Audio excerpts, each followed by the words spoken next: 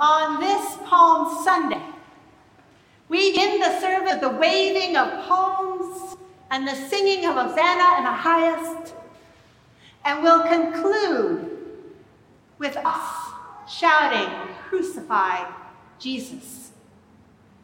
We will be among the people who say, "Release Barabbas instead." Imagine if we, each and every one of us, were holding the nails that will be used to crucify our Lord. What nail would we drive home? Would it be our concerns about upholding right beliefs within our own religious tradition that we hold in high regard? Would it be our allegiance and faith support of political powers and an empire built on the backs of our neighbors?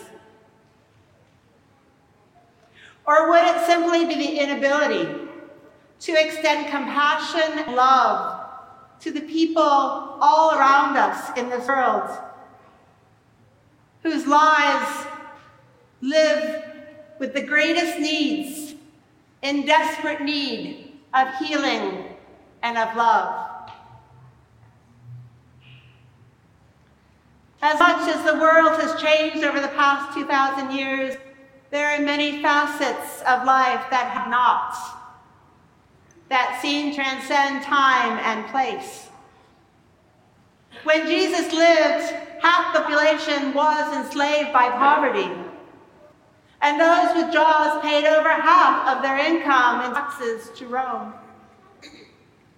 Executions by being crucified on a cross were a common form of punishment for people who rebelled against political power, including protesters, and done so publicly as a form of intimidation and oppression.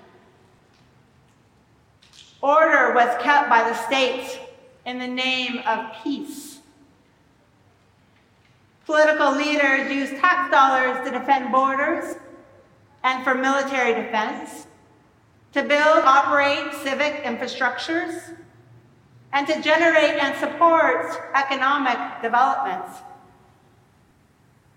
In our Gospels, we hear people of faith struggling to understand and to uphold their commandments, traditions, and historical practices to honor God with good intentions, but sometimes at the expense of other people. Into this world, Jesus brought a new way of being and ways of having abundant life. What nails do we hold? The nails used to crucify our Lord. Dear friends in Christ, if we are not willing to be confronted by the cross and all that transpired in the past and still transpires today, how will this world be different? How will we be raised to new life in Christ?